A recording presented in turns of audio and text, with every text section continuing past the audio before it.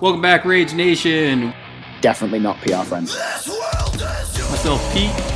He needs to stop, fucking getting cute with his pick. John the Mountain Man Stokes.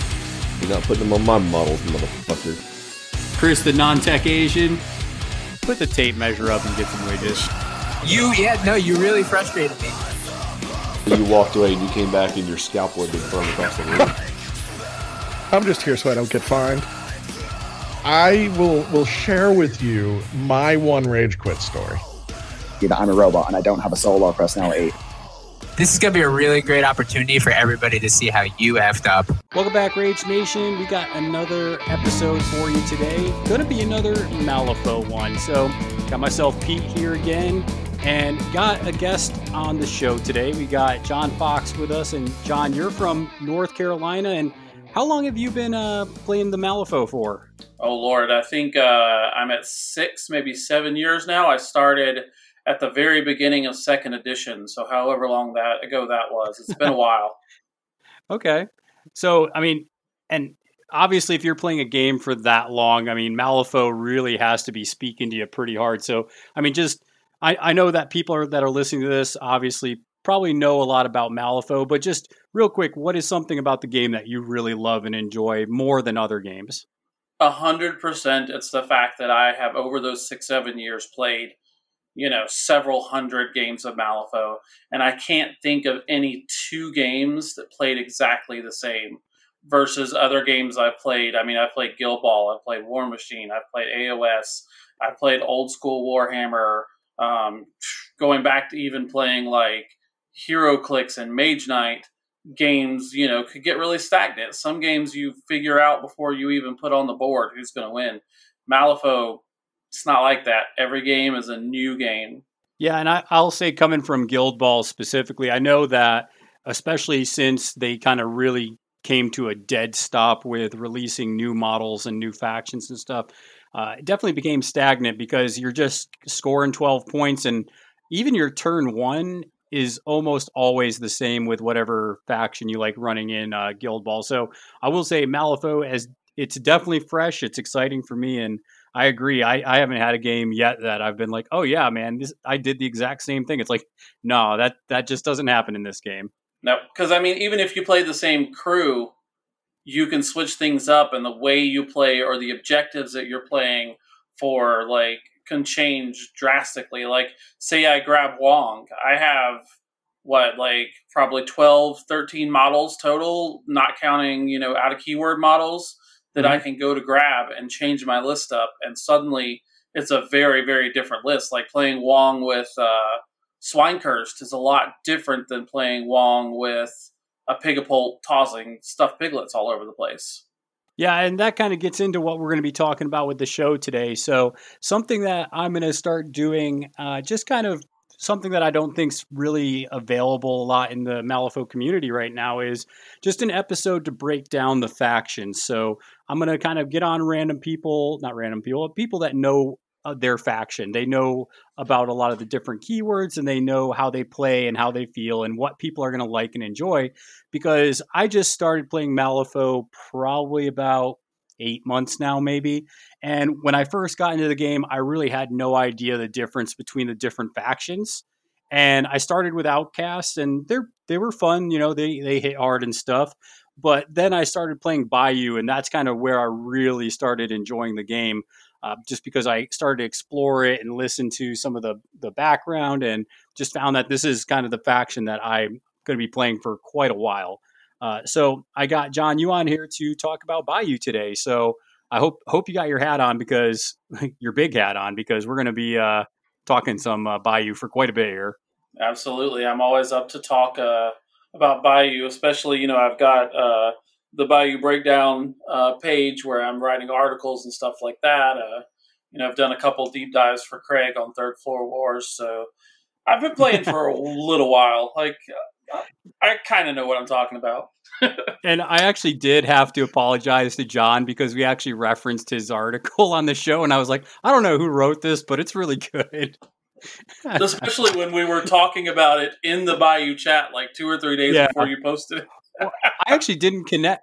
Well, that's because on the Facebook group, I didn't recognize, John, that you're actually the Bayou Breakdown, because that's what you are on Facebook. Yeah. Yeah, so it took me like probably longer than it should have to connect the dots there. It's all good. I was kind of thrilled. I was like, cool. That means that somebody's reading it. I got one person reading it. That's fantastic.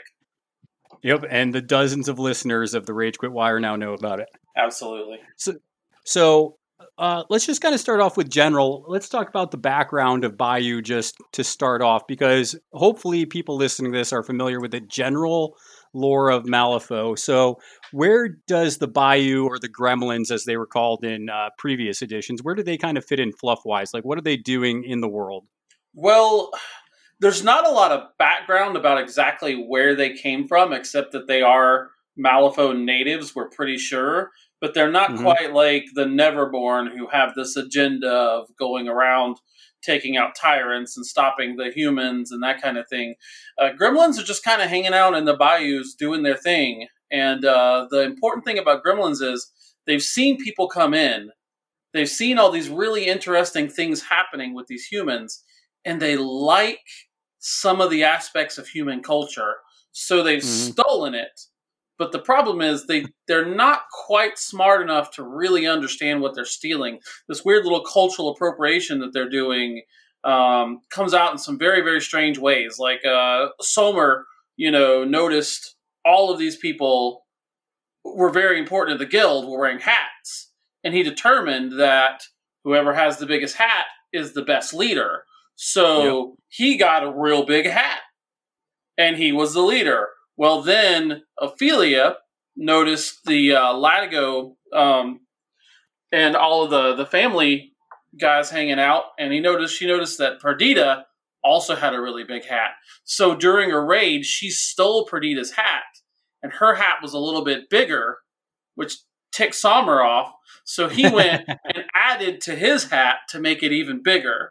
So they like to take human culture and then just twist it around a little bit in their weird gremlin way. Yeah, I get a very kind of Deliverance feel from them sometimes, where they're kind of like, when people intrude on their home or they intrude too much, they're kind of like, you want to know what? You need to go back the way you came, and we'll take care of you if you don't get out of here. Yeah, they are definitely a little on the scary side if you encounter them and you don't have a big enough group with you. Yeah, and I was going to say, there was actually a really cool story early on in the Breachside broadcast and the background, where there's actually archaeologists that went into, I think they went into the Kin, or maybe it was Somer's camp, or maybe it was in Maw's camp. I don't think they specifically said, but basically they saw how they're like a family unit, and the guy's writing about it in his journal, describing how, kind of they're somewhat intelligent, but still animalistic. And then by the end of it, the Bayou Gremlins ended up poisoning all the people that he was in there with doing this expedition. And they ended up being killed and never seen from again. And they just found the guy's journal. So it just goes to show you kind of how wild and crazy this faction is. And clever. That's probably where Bayou sits. Neverborn are deliberate. They have, specific tactics, but the gremlins are clever. They're not very intelligent, but they have this, like you said, almost like animalistic sort of just cleverness that can get them through. They build traps. They sneak up on people. They come to the right conclusion just in probably the most catastrophic ways. And I got to ask you, John, because I know some people are, so you're looking at all these masters and stuff, and you start looking at, they all kind of look the same, they all have their different flavor, but then you see this Captain Zip with a jetpack, and you're like, how does a gremlin get this jetpack and this zap gun? So, I mean, can you just show us a little bit of the fluff of Zip before we kind of move on to actual cards and play? Zip is the reason that I fully jumped into Bayou. So my son played for a while till he went off to college, and he had Bayou. And, so I helped him build some of the stuff, and I was like, okay, this is kind of cool. Well, then Zip showed up, and I'm like, this guy is fantastic. He is so ridiculous. So in Zip's introductory story, he is basically has been listening to the Aether Boxes, which are kind of like the radios of Malifaux, and he's heard all of these like adventure stories, the kind of like the Penny Dreadfuls of the time, and he's become enamored. We said each of these gremlins is sort of like grabbed onto some part of human culture. Well, he's kind of become enamored with this idea of being a pirate. He's going to be, he's going to be a sky pirate. He's going to do these this very like pulp H.G. Wells sort of Penny Dreadful ideal. And then he happens upon a guild research lab where they have a dirigible that they're building, the Skyship. And he and his crew sneak in, deliberately set a fire, sneak in and steal it. And fortunately for all of them, this poor guy named Earl just happened to be on the ship making repairs, and he gets kidnapped with them. So Earl is kind of he's a prisoner of Zip, and Zip has the first mate who ate his original first mate. It's just a Silurid. It may be more intelligent than a normal Silurid, but it's a Silurid nonetheless. And he keeps morale by threatening to feed Earl or anyone that disobeys him to the first mate. So they kind of like run through Malifaux on this crazy ship with zero idea of how it works, and pretty much just on like pure gremlin luck.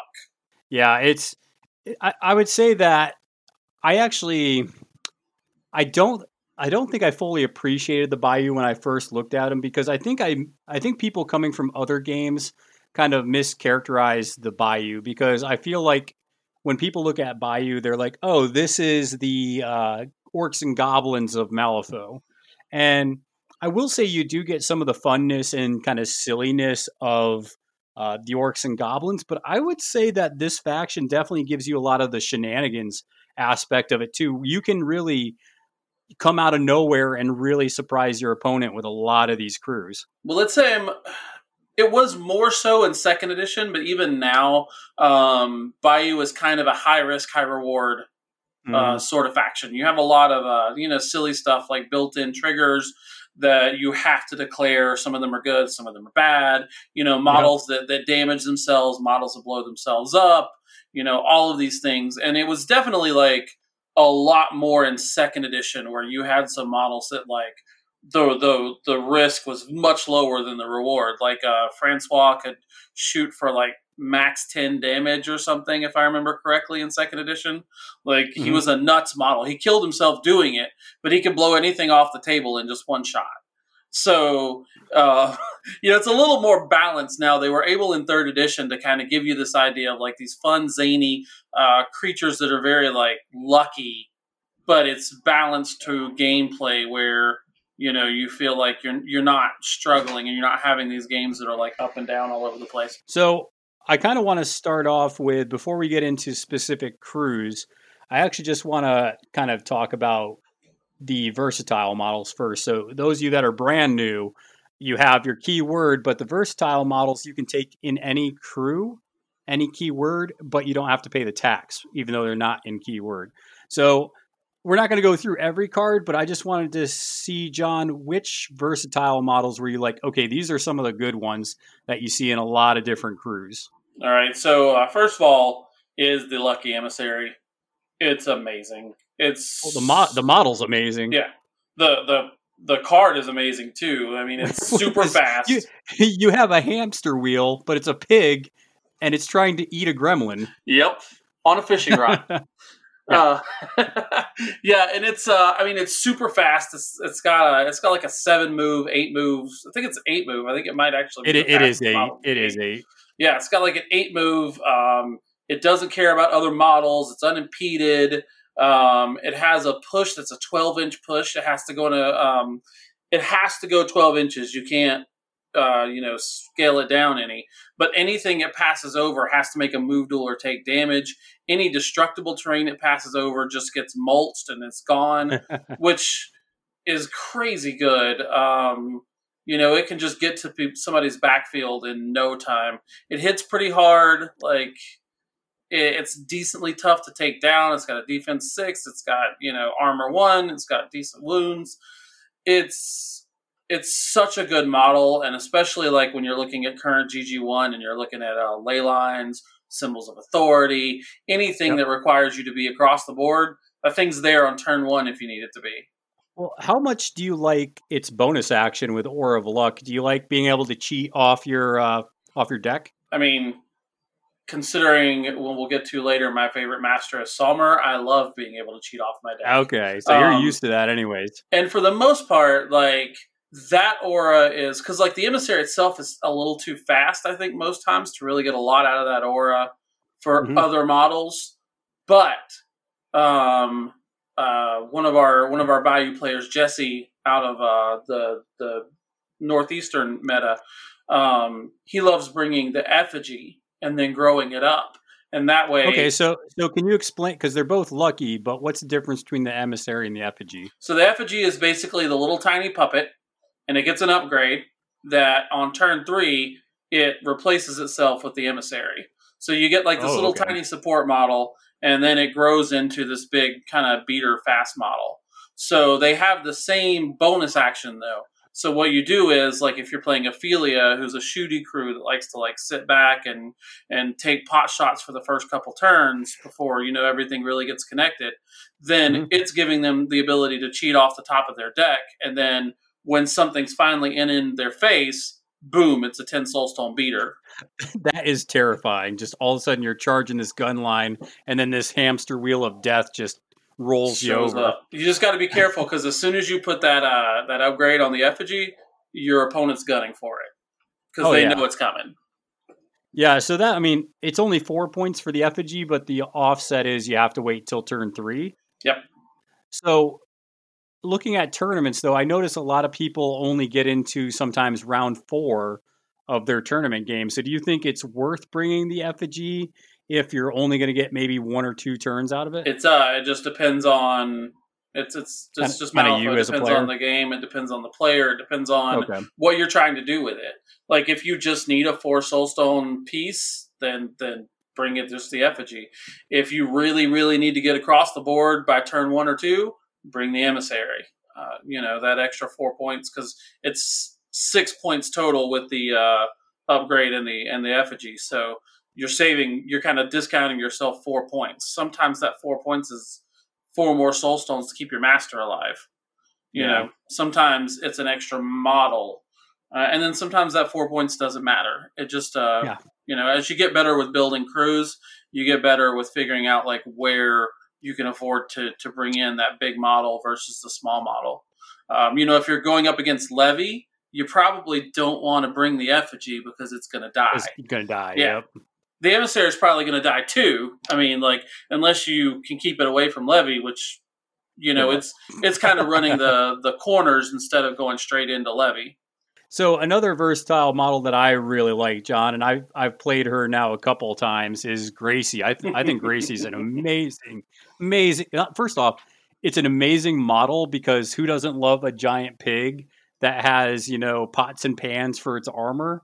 But then in game, it just does so much work. The weird depth of expression on that model is just it's crazy. Like that model, It's a blank stare. That model has more going on its face than almost any other model in the game. Like when you see a well-painted Gracie, it's just like looking into your soul for a second. You're like, all right, you need to back off, Gracie. Like, come on. Of course, I'm a huge fan of Big Trouble in Little China. So Gracie is a reference to that movie. So is Bert Jepson, her companion. So I love that already. But then you bring an 8 Soulstone model that's insanely hard to kill, has Ride With Me, has solid triggers. Like, there's nothing. As crit strike. So I mean, it's doing like 3, 5, 6 damage, or it's eating something and healing, or using tear off a bite and healing itself up. Like, it can give itself fast. I mean, it's good. Yeah. Gracie's amazing. I would say Emissary and Gracie are like the top 2 that you grab when you're looking for a versatile model. The other like MVP model for me is Gluttony. Okay, you want to explain that? Because I have no experience with Gluttony. All right, so Gluttony is, first of all, 6 move, so gotta love that. It's a henchman, so it can use soul stones to save itself. It's got a decent defense, but it's got this really cool ability called Maddening Drums. And basically it can target a scheme marker and then target another model 6 inches away from that scheme marker, or any marker, not just a scheme marker, any marker, and then push that model into the marker. The model takes 2 damage and the marker is gone. So if you're trying, like if you know your opponent's playing Breakthrough or Sabotage, you can keep Gluttony back. And basically, as soon as they drop their marker, Gluttony just pulls them into them. Not only have they lost their marker, but their backfield scheme runner is now taking damage. Or you can do the reverse, throw a marker up pretty far up the board and have Gluttony push your model. Now, if you can get it kind of to where you're set up correctly, that it doesn't actually, something stops it from pushing all the way, you've got a model pushed up into a good position. So it's both an offensive and defensive model at the same time. Now, the last versatile model that I want to ask about, John, is I got a bunch of Bayou stuff that I traded for and I bought. And one of the models that came in it was McTavish, and it's a really sweet-looking model. I mean, does McTavish see a lot of play outside of Swamp Fiends, or is he only a Swamp Fiend kind of henchman? McTavish is sort of a hot button in the Bayou community. Oh, okay. There are people I do not know this. There are people that love him. There are people that think he's great. My problem with McTavish is that he is sort of like, he's got a min 3 damage, which is awesome. He's got a gun that ignores cover, which is really good. He's got on the move, which means he gets a 3-inch move at the beginning of his turn. All that is good, but the problem is, like, for a 9-10 Soulstone model, you're really kind of looking to specialize. You want a model that's going to do something really good. So in Bayou, you've got the First Mate, which can get really far and hit pretty hard. You've got Mancha, who can get 3 hits out. You've got the Emissary, which is super fast. You've got Alphonse, who has toss, to toss people up, and he can get fast really easily and hit people very, very hard. McTavish tries to be both a range model and a melee model at the same time, and I think that he loses a little bit of opportunity, kind of there. Some people love him. Some people bring him with Zoraida, or they bring him with Ma, and they do. But I've just never gotten value out of him when I play him. Like every time I play him, I'm like, man, I wish this was a First Mate. Okay, well, I'll keep that in mind. I actually don't have Zoraida yet, so maybe once I get her, I'll put them on the table and try to figure them out. Well, that's my caveat. That's one thing I will always say about Malifaux is put it on the table. If you don't have it, proxy it, put it on the table, make your own decisions, because individual play styles can vary drastically. Oh, that's huge. Huge. And so, models that do great for me might not do so great for everybody else. And, models that do really good for somebody else, I can take. Like, I'm a terrible Zoraida player. I just cannot wrap my head around her play-wise. Like, I know what she's supposed to do. I've read the cards 100 times, but when it comes to actually like getting her on the table, I fail horribly every time. Okay.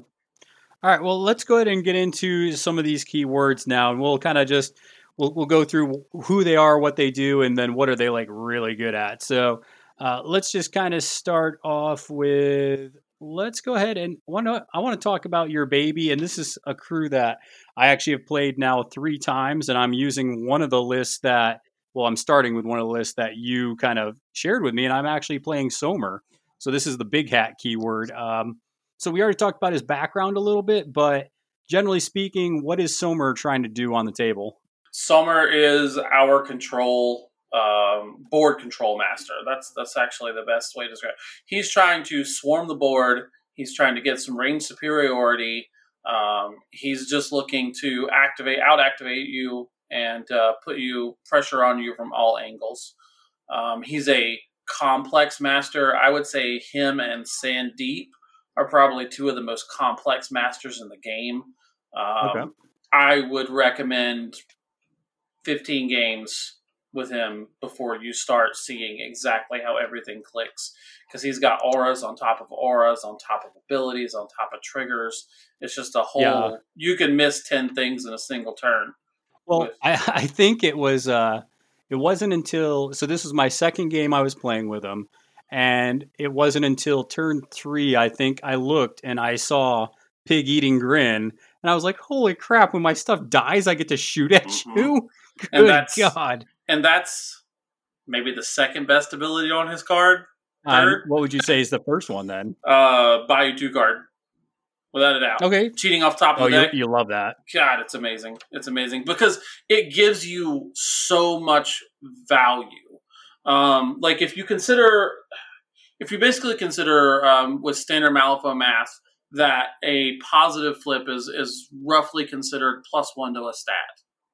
Yeah. And Bayou Bash already gives them that +2 to a stat. It's so good. So you're basically with Bayou 2 card adding a third plus to your, a third number to your stat. So it can make even insignificant Bayou Gremlins into murder machines. Yeah, it really does. And I was so surprised. Good. I was playing it and I was adding up Bayou Bash, and there was so many times with Bayou Bash, my duels were all the way up to like 15, 19, and I'm just like, how is this little goblin getting this high? It just doesn't seem like it should work this way. But right, they're stat 3. Why are they doing this? And it's because it's just because of several of the overlapping auras and Bayou 2 card it just makes it like such a good ability. It does require you to bubble up. Like that's the biggest weakness maybe of Sommer is that you do have to have, somebody who's blast heavy. Well, yeah, somebody who's blast heavy can take him down, and anybody that can be able to walk through your wall of Bayou Gremlins and get to Sommer can maybe flyers. Flyers, Nekema can be kind of scary if you don't know your positioning really well. Terra can pop up behind him and surprise him. Sonya is I've played a couple Sonya games, and that's God, it's horrible. And then another thing I loved about Sommer, and I actually didn't realize this till the end of the game, John, was that he has "Make Me Proud, Boys." And boy. I didn't realize I could just send my gremlins up and just blow them up. Yep, and the best thing about it is that also ties back in with Pig Eating Grin. So you send your boys in, you blow them up, whatever model. Oh my God! It just says kill. 2 damage. Oh my God! Yep. Oh man! You discard a card. You draw a card because they died. Yep. Demise trigger. Then you discard a card, which you could discard the one you just drew if it's a shit card, and suddenly Georgian Olaf is shooting at them. Georgian Olaf probably has focus because you have shouting orders. So from Old Cranky. So like, there's just all this inner synergy with Sommer, and that's his big deal. Is like he's just this Rube Goldberg machine of if you're within 12 inches of Sommer and Georgian Olaf, you're dead.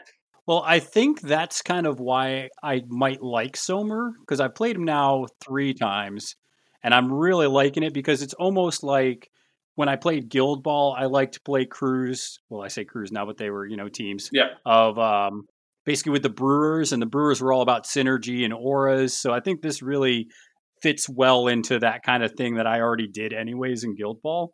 For sure. Yeah. Let me ask you about these totems, because I'm not sure what the mosquitoes are supposed to be doing. Are they just running into things and just tying them up, or just adding a +1? I mean, what are they supposed to be doing? Well, you have a cute little summon called the Gremlin Crier.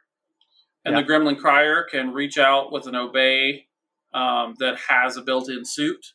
So you only need usually a 7, 6 or a 7. I can't remember exactly right off the top of my head. How much Bayou You're talking about the threatened beating. And then it has the trigger built in, which says that they will get to insignificant models can then do interacts. So you're sending your mosquitoes up, and you're flying up, and you're making...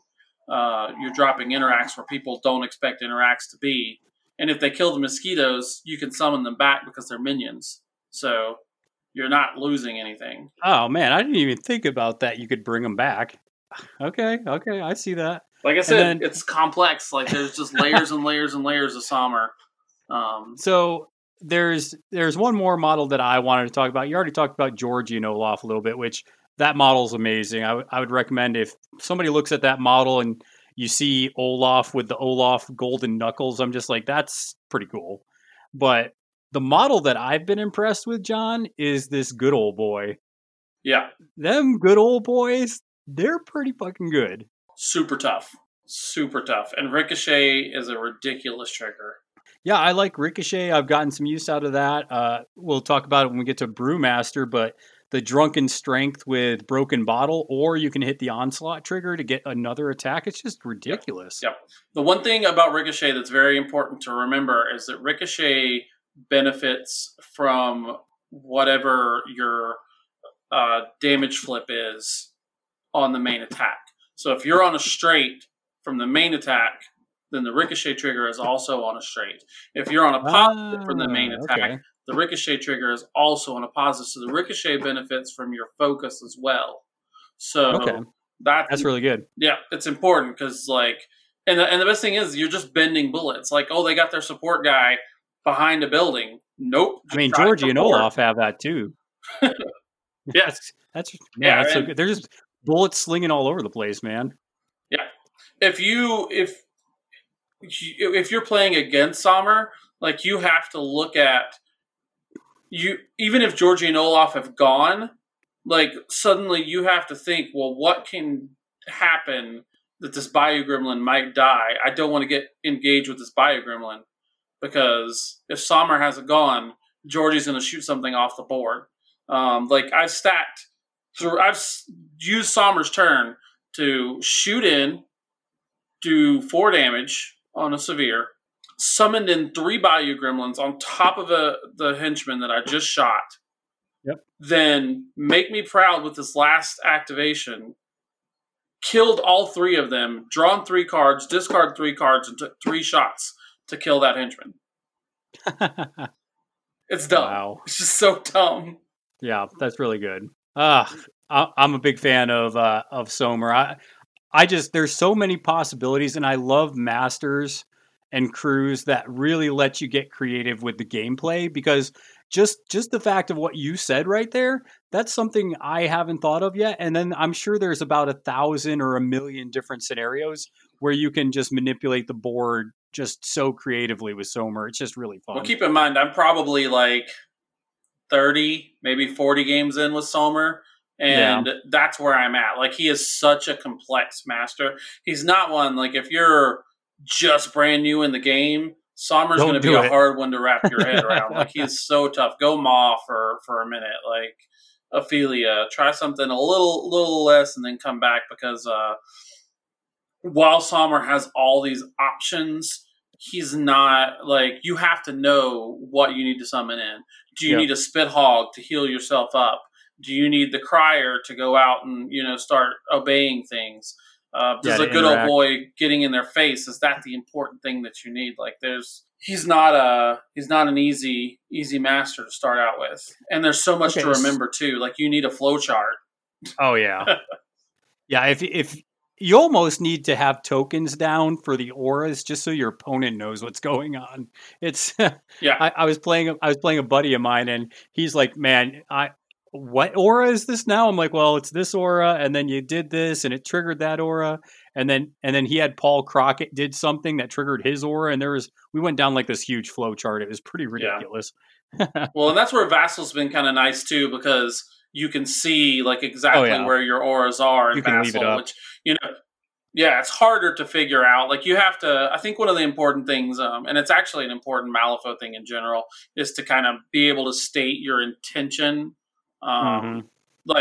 This model, when you move it, if there's any question about is it within 8 inches of Sommer, you need to say this model is within 8 inches of Sommer. Or if you're moving your opponent's moving their model in, they need to say this intention is to be right outside of 8 inches of Sommer. Yeah, and I do that a lot too, and I think that's a good thing I got from Guild Ball is a lot of times I'll just be like, okay, I'm going to be outside of your 1-inch engagement, or I'm going to go ahead and I'm going to be base to base with this marker. So it's definitely, I'd say, if you want to work on your clean play when you play a game like Malifaux, stating your intention will help go a long way, because then if there's a bump or if there's something that happens, we can go back and be like, okay, yeah, you were base to base with this, I was over here. And that's the Cody Hyatt special. He is the king of clean play. Like, he is probably one of the most like clean play players I've ever met.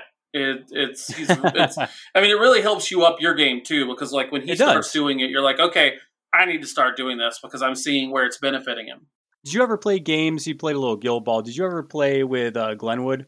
I don't think he's out of Raleigh. So maybe he's a very technical player, and it overwhelms some people because, I mean, he's just a guy who just expects clean play, and when you don't, he'll call you out on it. So, right.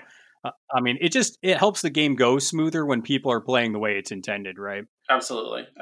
So let's kind of go from probably arguably one of the more complicated masters in Bayou, and let's go to Maw Tucket, because Maw is really good, but definitely a lot easier to kind of comprehend. So, I mean, Maw is kind of this angry goblin woman. So what is she trying to do there, John?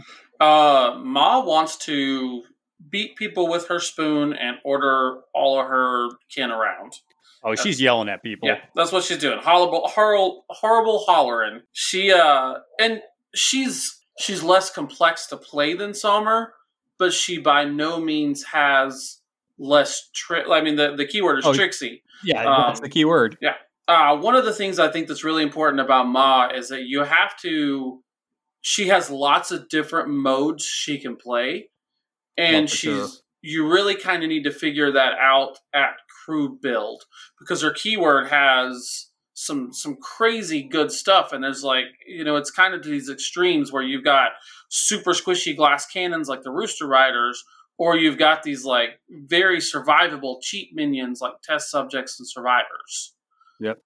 So you kind of like, you have to come across like, which way do I want to play Ma this game? So, there's all these little silly little tricks, like test subjects the models aren't out, so you haven't seen much of them played, but they're crazy good models. They look good. They can't be blown up.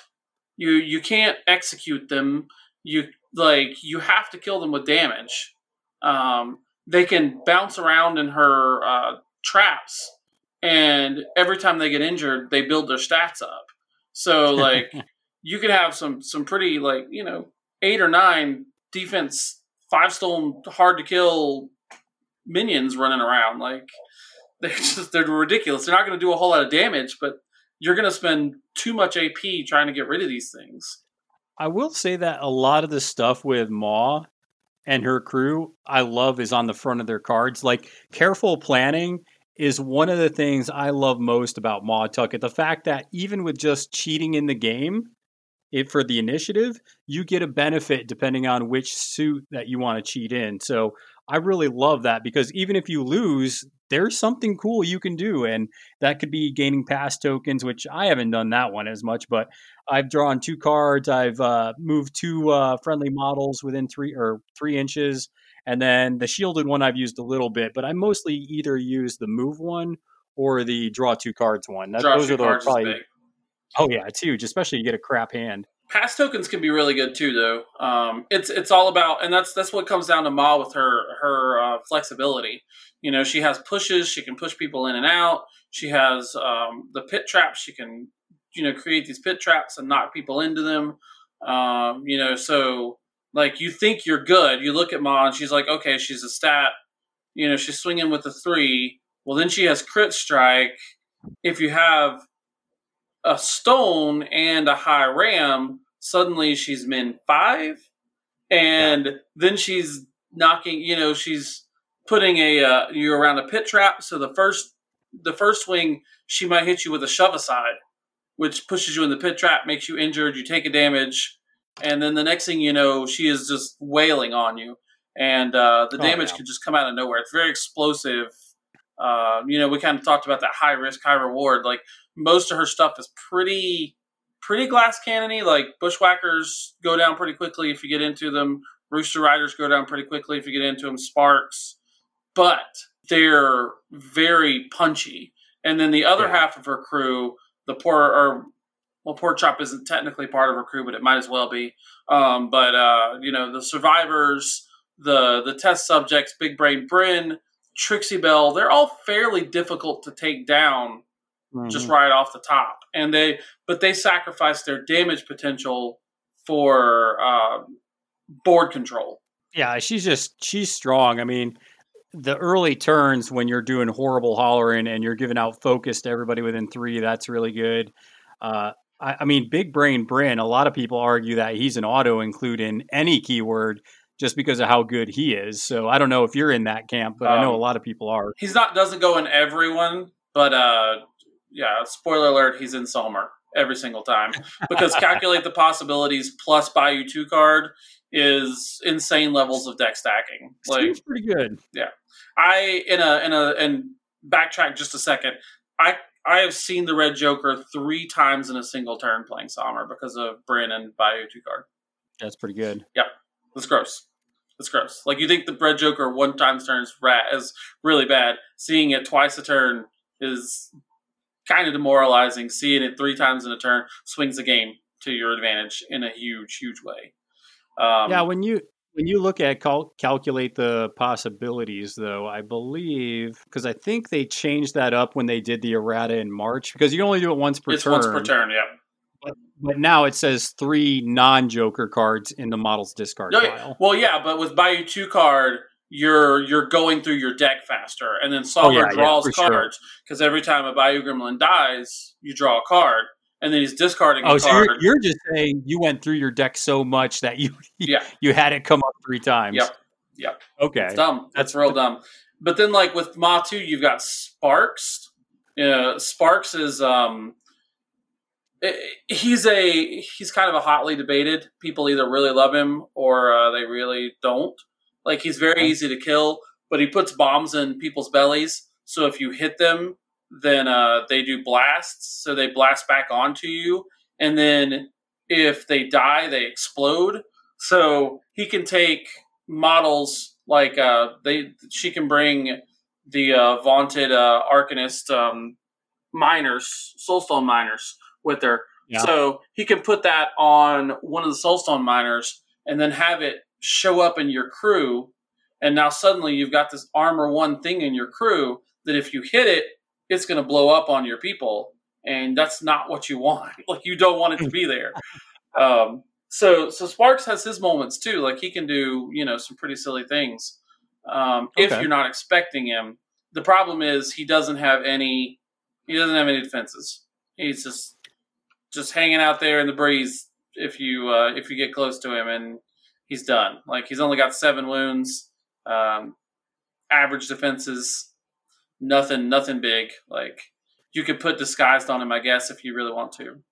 Yeah, the last thing I wanted to ask you, which I don't know if I'd do that with Sparks either, but what is the little lass usually doing? I mean, I played a few games, and the little lass kind of starts off doing some hollering herself, and then, I don't know, she kind of falls behind the crew sometimes. Well, she's Baby Ma. So what she's doing is you get into somebody, you don't quite kill them. The next thing you know, little lass comes in and surprise smacks them for a lot of damage. Because she's going to be near Ma, so she's probably going to have focus on her. For a tiny totem, she's got a pretty decent damage track. Yeah, it's a 2, 3, 4. Yeah, so she's going to surprise, like, smash somebody in the face. Or she's going to horrible holler in them out of position, and suddenly they're not scoring their point. Yeah, that's actually the thing I started doing this last game I played, John, is I actually started using that offensively and I actually won the game because of it, because we were playing Recover the Evidence, and I basically used horrible hollering to basically holler somebody away from the last marker, and then they were on the other side of the trees and they couldn't even get to it. So it's cool how you can use that in kind of 2 different modes. And never underestimate pushing people into traps. Injured 1 is big. Injured 2 is devastating. Injured 3, that model's dead. Yeah, that's for sure.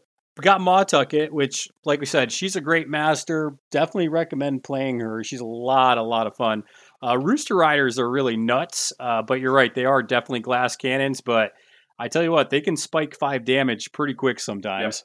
Yep. And I think she's probably one of the easiest to build a full crew.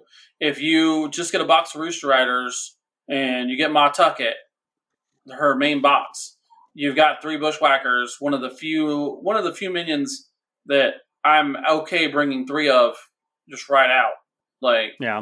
So you got 3 Bushwhackers, you got 2 Rooster Riders, 2 or 3 Rooster Riders, Ma, Trixie. You got a whole crew. Right there's your 50 Soulstones to start playing the game with. If you're looking to get into the game, she's a great buy. Yeah, I was going to say, that's actually, and when we're talking about these keywords, I would definitely start with which one of these sounds the coolest, buy their core box, and then just look at maybe some of the ones we're talking about, pick up one of those boxes, add it to the crew, and then just play around with what you like, because that's the thing. There's so many cool models in most keywords that you really can kind of pick what you like and kind of throw it in there. There are very few models that I just look at and go, yeah, I'm never ever going to take this. I think Bayou has maybe two. No, I think I have officially played every single Bayou model in at least one game now, since they've bumped smugglers up and made them amazing. Yeah, I think I've played just about every. Okay, so let me ask you, what did they do to smugglers that actually had you want to put them on the table? They gave them the appraise ability, which is really good. It's what the prospectors have in an Outcast. Basically allows them to eat a scheme marker, or eat a marker, and get an effect based on the flip. There's no good or no bad options, so it's pretty good. They can eat enemy scheme markers. They can drag behind, so they can walk and pull markers up with them. So you can drop a marker with something small on turn 1, and the smuggler is dragging it up the table to get it where you need to be on turn 2 or 3. Yeah, and that's infamous keyword, so that's in Zipscrew. And they're also versatile. Oh, they are, aren't they? Oh, that's cool. All right, well, let's go with one, and maybe you can sell me on this a little bit, because I haven't played this keyword yet, and I actually don't have the models yet, so this is one that I'm kind of interested to see what you say about, John. But tell me a little bit about this Whizbang crew. I knew that was this coming. Is Wong. This is Wong, right? Yeah, this is Wong. So okay, tell me a little bit about it. Another hotly debated, technically considered our worst master.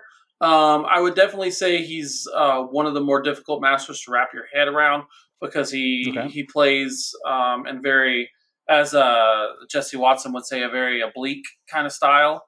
Wong is basically, he has this bag that he stole from some Ten Thunders person. He's another reference, by the way. He's another reference to Big Trouble in Little China. So he has his 8 demon bag, which gives him magic that he barely has any control over. So all of his keyword have this really great ability that allows them, anytime they take damage from a friendly model, they can get fast and a glowy token. And they can all spend a glowy token to get a suit of their choice when they declare an action. Okay, so let me ask you this, John, because most of his keyword has evasive. Mm-hmm. So it says it reduces the effects of blast to 0. So do they take the damage and then it gets reduced? He has evasive. They have blast resistant, so they will always. Do they get a glowy token off that though, or no? Yep, they will. Oh, always, they do. Yeah, because they reduce blast down to 1, so they will always take 1 damage. They will always get a glowy token. So Wong basically spends his first turn shooting his own people to get them all fast, and then he has Bokors that have a pulse heal that will heal everybody back up. So you've got this crew of super fast guys running around with a lot of irreducible damage. There's like 3 sources of irreducible damage in that crew, which is pretty good. They balance it out by being very, very squishy. Alphonse is kind of hard to take down. Swine Cursed can be hard to take down, but for the most part, like they play on this sort of counter where the longer in the game that they go, the less you're getting out of them. So turn 1, turn 2, they're coming in hot. Pretty big turns. Right. And then if you don't accomplish what you need to accomplish, turn 3, turn 4, turn 5, they start to lose because, the less life they have, the harder it is to get that glowy off, to get them built up on these glowy tokens. Now, I do have a taxidermist model. Now, is that worth anything? Because I do have that one. Taxis are fun. I like taxis. Okay. They're height 1. So a cute thing you can do with them is put them in a Pigapult and throw them across the board. Wong is also height 1. So if you don't like where Wong is and you think he's in trouble, you Shoot can him on put him over. in the Pigapult, shoot him across the board. And he does some he's one of our few masters that really does a lot of scheme marker tricks. He has an ability called a New Horizon, which is awesome. Basically, he targets... he doesn't have a New Horizon. It's called Launch into Space. He targets a marker, and it's any kind of marker. Then he takes it off the board, and at the start of the next turn, he drops it, and he has a trigger to drop a second marker anywhere within his line of sight. So that's pretty good. Yeah, he can basically make markers appear across the board, which is big for Bayou because we don't have a lot of marker. We've got a lot of marker removal. We don't have a lot of extra marker creation. Like there's no false claim. There's no, silly stuff like that in in no Bayou. Drop it. Yeah. So I like Wong for that. I think Wong needs a champion, someone to jump up and really play him, unlock his potential, and just kind of show people like this is how Wong can be played and played well. And he's a lot of fun. Like regardless, he's a lot of fun. But whereas like Sommer is that Rube Goldberg machine that does a lot of work, Wong can be a Rube Goldberg machine that ultimately doesn't do a whole lot. Like, you're doing all this stuff and then it doesn't really pan out. A term that I've been playing a lot of EDH the last few years, and I think a lot of people in Magic community would call that dirtling, where you're just kind of doing some cool things, but you really don't get much out of it. Absolutely. Wong also has shockwaves. He has multiple shockwaves, and shockwaves they're hot and cold too. So either your opponent fails them and they do a lot of damage, or your opponent has the cards off the top of their deck and they don't fail them or they pass them and you didn't do anything. So unlike masters that have like a 3, 5, 6 damage track that can come in and just smash something in the face, Wong doesn't always, live up to the potential. Now, can you tell me anything, and this last model we'll talk about, and then we'll move on to our next keyword, but tell me a little bit about Sammy Lacroix, because he's kin and he's also whiz-bang, and he's kind of like this voodoo-looking kind of big hat-wearing guy. So what's up with that model? Last edition, Sammy was the apprentice of Zoraida. Okay. So she was kind of learning, once again, imitation. It's a big thing for the Bayou. She was learning how to be a voodoo priestess or whatever it is, swamp hag, whatever it is that Zoraida is. And she had, last edition, she had an upgrade that allowed her to, or she could use any master's personal upgrades because they had personal upgrades back then. So she basically became like a mini master. So that's why her model looks like that. Like she kind of has this like voodoo style, is because she was sort of an apprentice, like studying up to be a master. I'm actually a little bit sad with all the shuffling and rearranging. They didn't kind of like, because in the fluff, the Gremlins kind of booted Zoraida out a little bit. Yeah. And I was really hoping in 3rd edition that they would slide Sammy in as a master, but she's still second fiddle. Well, isn't Bayou one of the only factions that didn't get a new master in the new edition? Correct, but considering only like 15 total models were played in 2nd edition, we basically got a full new faction anyway. Yeah. Well, and that's the one cool thing coming into 3rd edition that I love the keyword system. So to me, I definitely am enjoying that. And I think I like it better than what people have told me 2nd edition was like. So I'm pleasantly surprised with the system that we currently have. I agree. 2nd edition was definitely a good game. By the end of 2nd edition, we were kind of looking at a lot of playing all-star lists where you just took the best in your faction. And Gremlins was probably because Gremlins did that from the very, very beginning. You were taking the same models no matter what. You were taking Francois because he could blow things up. You were taking Rami because he had a sniper rifle. Like, you were just taking all the same models over and over and over again. And it wasn't really that fun. Okay, well, let's go ahead and move on to our next keyword. So we'll go ahead and stick with Sammy's kin. So we have Ophelia with the young Lacroix. What is this crew? This crew just looks like they want to shoot the crap out of you. It is. I mean, they're basically directly kind of like parodying the family over in Guild. And they have even all the same, they probably have the most named models, most enforcers of any keyword in the faction. So, and you can play pretty heavy. Like, you've got Maris, you've got Francois, you've got Rami, you've got Raphael, you've got, all of these, and Sammy. So, and you can play very enforcer heavy. And they are on the table. One thing that the rest of Bayou doesn't really do very well, they are super tanky. Are they? So they get, if the model is bigger than they are, which most things are size 1. Are bigger than size 1. Yeah. So most of the Gremlins are size 1. So if that happens, they instantly get shielded. So they're soaking up points. And if the stat is higher, they get a +1 to the duel, not to their stat. Oh, wow. To the duel, which is really important. Yeah. So they're surprisingly tanky. They do a crap ton of damage.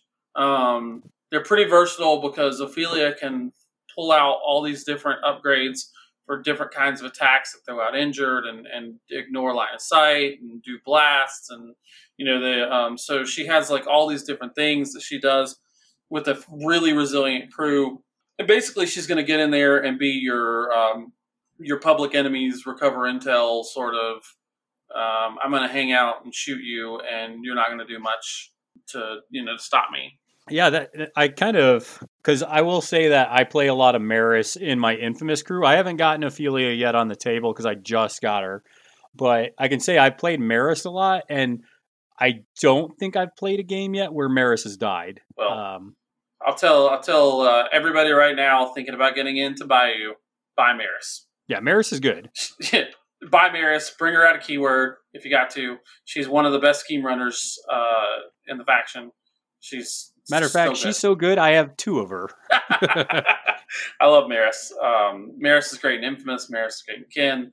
I bring her out of faction or out of keyword all the time. She's just good. Well, just the fact that she has 2-inch engagement because she has up and away.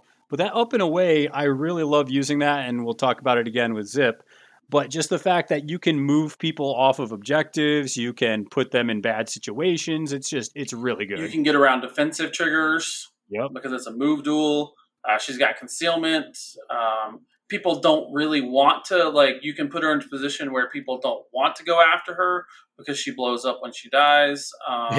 She's got that amazing tome trigger on her bonus action so that she can fling out scheme markers. So it's very easy for her to scheme marker, walk, bonus action, throw a scheme marker out.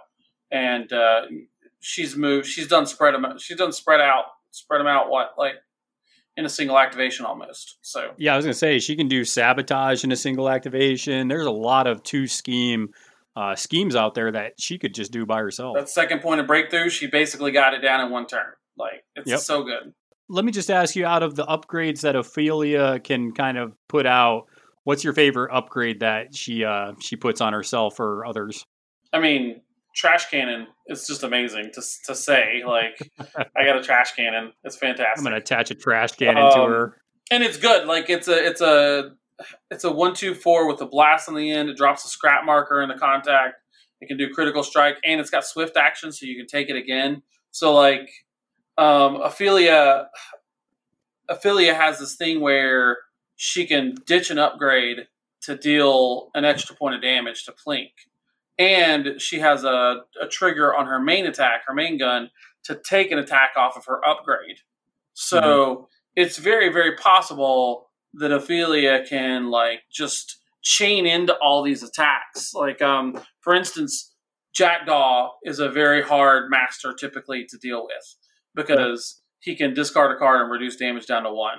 So when he has 6 wounds and you're only doing 1 damage, like with most people only do 3 attacks, that's hard to get to him.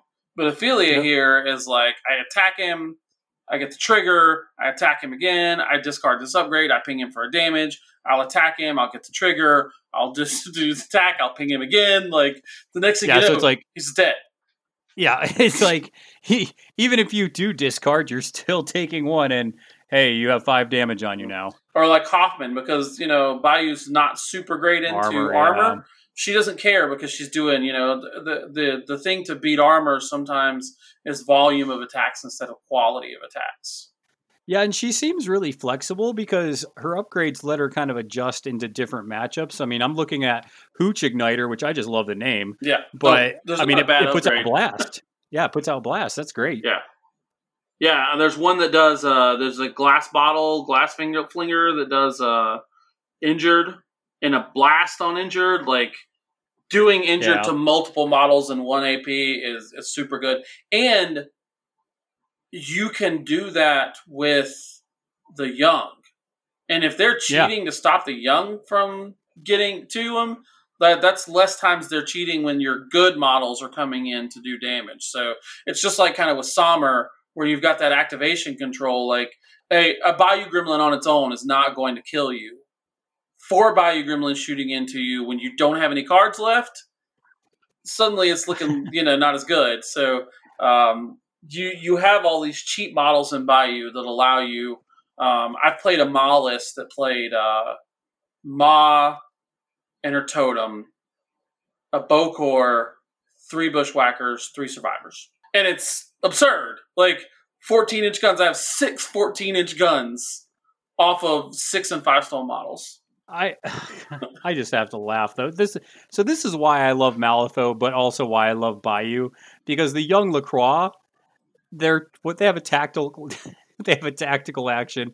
It's called I Need an Adult. Yeah. And ignoring the weird female sculpt that is way out of proportion and strange, the 2 other young Lacroix are probably 2 of the best sculpts in the game. Are you talking about the one that's talking about the one that's getting blasted back is kind of weird. She's really big. Yeah, she's huge. She's way out of scale. But like the 2 on each other's shoulders and the one mooning, like it's just such great, just character for Bayou in general. God damn it, John! I wouldn't have noticed that for a long time, but now that's bugging me. Oh, how big? Yeah, it's been an issue. It is so bad now. Fingers crossed. Fingers crossed. We haven't seen her box yet. Maybe we'll get a new sculpt. Maybe she's a giant gremlin. Maybe. I don't know. Could be. I mean, Lenny's there. Yeah, right. Let's go on to our next keyword. Let's go with one that has recently been talked about on the Third Floor Wars. They actually just talked about the Sui keyword with Ulix not too long ago. So I won't go too much into it because, Craig does some awesome deep dives on it. But what do you love about the Sui crew? It is absolutely one of the, and in a keyword, in a faction with Zip, it is still one of the fastest crews in the game. Like, you will be shocked at how fast a wall of bacon is in your deployment zone. Like, turn 1, there are 2 war pigs in your deployment zone, and you're going, how did I lose this game right here? How did we get here? Right. And it's because here's these pigs. Now, he is not a great master if your ability to if your hand control is not good. He eats cards like you would not believe. He needs high TNs. He is you really like he actually, I would say, aside from the fact that there's a bunch of models that you need to play him, he's not a bad one to learn on because it will teach you hand control. Different mechanics, too. Yeah. And it will teach you, like, I need this card for this TN. Mm-hmm. I can't just waste this card on an attack. Like, I have to figure out what I'm going to use each card in my hand for. And also, another great thing about Ulix is if you have a warped sense of humor, the Nightmare Sculpts are just, they're so great. They're ponies. Oh, yeah, that I saw that one. Yeah, they're ponies. I will say this, John, and you can correct me if I'm wrong with Ulix, that I feel like he's a crew that if you're not disciplined with your positioning, it's going to fall apart, because looking at like old Major's aura and Penelope's aura and where you want your pigs to be synergized, and if you get them out of position and out of their bubbles, that they just get murdered. You played Guild Ball, so you probably already do this, but if you're playing Sommer, if you're playing Ulix, honestly, if you're playing anybody, Wong as well, practice unpacking your first turn. It's incredibly important because like Sommer has so many models. Sommer and Ulix both have so many models and a couple big models that, like, if you don't know when you want to activate them and how you want to move them, you can get in your own way. And the next thing you know, like, you've blocked yourself off. So like Wong, especially, Wong wants to shoot everybody, but he doesn't want to be left behind. So Wong has to be able to move up, turn around, shoot everybody twice, or you bring Gracie with him and, you know, you pull him up with Ride With Me. But unbacking your models on that first turn, I mean, it might just be a good Malifaux skill in general to have. Like, just having a solid idea of, this is the order I want to move these models. This is where I want to place these models, because nothing sucks more than realizing you lost your game in deployment because you deployed wrong. Yeah, and it's one of those things where I think, especially like you said, playing Guild Ball, but definitely playing Malifaux too, is when you realize that you can't do something because you out-positioned yourself. Yep. I mean, that's a feel bad for yourself, because I can only imagine having old Major or having Gracie in a Ulix crew, and then realizing that, oh, my War Pig's in the way, and I have, you know, only a 1-inch reach, because that's the cool thing, that if you're in the bubble, you get an extra inch reach if you're within Ulix's, I think it's 6-inch aura. Yep. But yeah, that just feels bad when you're like, I boxed myself out and now I can't do anything. Or I blocked my line of sight because pigs all have big butts. That's the worst. Yeah. So can I bitch for a second, John? Okay. Because so coming from Guild Ball where auras were just auras, I got so mad when I played like my first couple games, and I was like, okay, and I get this aura, and then my buddy Scott's like, yeah, you don't have line of sight. I'm like, why the fuck do I need line of sight? That doesn't matter. He's like, yeah, you kind of got to have line of sight. I was like, are you kidding me? Yeah. Oh, God, it's the worst. Well, and that's what made Zoraida so strong before they fixed her, is that originally her Eyes in the Night allowed her to target, so she could use Swamp Fiend models within 12 inches and then do a 12-inch obey off of that Swamp Fiend model, but it wasn't an aura. So you can bring Gracie, hide her behind Gracie, and then she never has to be exposed. Now it's an aura, so now she has to see that model, so it's a little bit more fair. You know, like okay, I can understand that then. Yeah. Because that would be so frustrating. It's like, yeah, she's kind of shielded, or no, you get cover from Gracie, or it's just shielded? Gracie's a size 3 with a 50 millimeter base. Yeah, 50 millimeter base. You're just going to plop Gracie in front of her, and nobody's ever going to get to Gracie. Like, you're not going to get to her through Gracie. Oh, man, that's crazy. And if you get close, she's going to obey Gracie into your face, and then you lose. All right, John, gun to your head. Which one's your favorite pig? The favorite pig? Squealer. Okay, so I haven't played this model, so what's up with the Squealer? It has a 8-inch range willpower attack. Don't see that very often in the Bayou, so that's awesome. Nice. It's got a blast on it for a 5 Soulstone model. Like, it also has a heal. Admittedly, it's got a high TN on the heal, but you can make a pig gun line with a Hog Whisperer poking them and hurting them, and just like 3 Squealers just blasting out onto people with willpower attacks, and it's fantastic. Is the Squealer out yet or no? I've seen the box listed, but I don't think it's actually out. Okay. That's one of the problems if you want to look into Bayou and you want to play Ulix. Like, a couple of his models are still kind of hard to get. So yeah, Ulix a lot of fun. I can't wait to put. I played against him. I haven't put him on the table specifically yet, but I think he's another one where if you just, especially, I mean, if you're an Arkansas fan, I mean, you got to love the Suey key name. Right, so. right. And he's one that, like, one of the great things about Malifaux in general, and especially the Bayou, is the models play like they look. Big, giant, beefy pigs being grown up and rushed into your face, or a bunch of hillbilly gremlins drinking and shooting you. Like, they play like they look, and that's fantastic. Like, you read a story about Brewmaster or Sommer, and then you put Sommer on the table, and you're like, oh, yeah, that makes perfect sense. Dude, I can't. I just got done with a game with Maw, and I was playing against Marcus, and I ended up winning the game, but the little lass and Maw just yelling at people, and I started yelling at Marcus, and Marcus ran away. I can just imagine Maw just with her wooden spoon hitting Marcus and just be like, "Get the fuck out of here!" Right? Ah! What's wrong with you? Or the little lass just kneecapping people, like. All right. Well, you mentioned the Brewmaster. I have a few games of Brewmaster, and dude, I tell you what, Brewmaster surprised me with how heavy that dude punches you in the face. Oh yes, oh yes. Anybody that has heard the deep dive I did with Brewmaster, me and it was Roman, great deep dive, knows how much I love Brewy.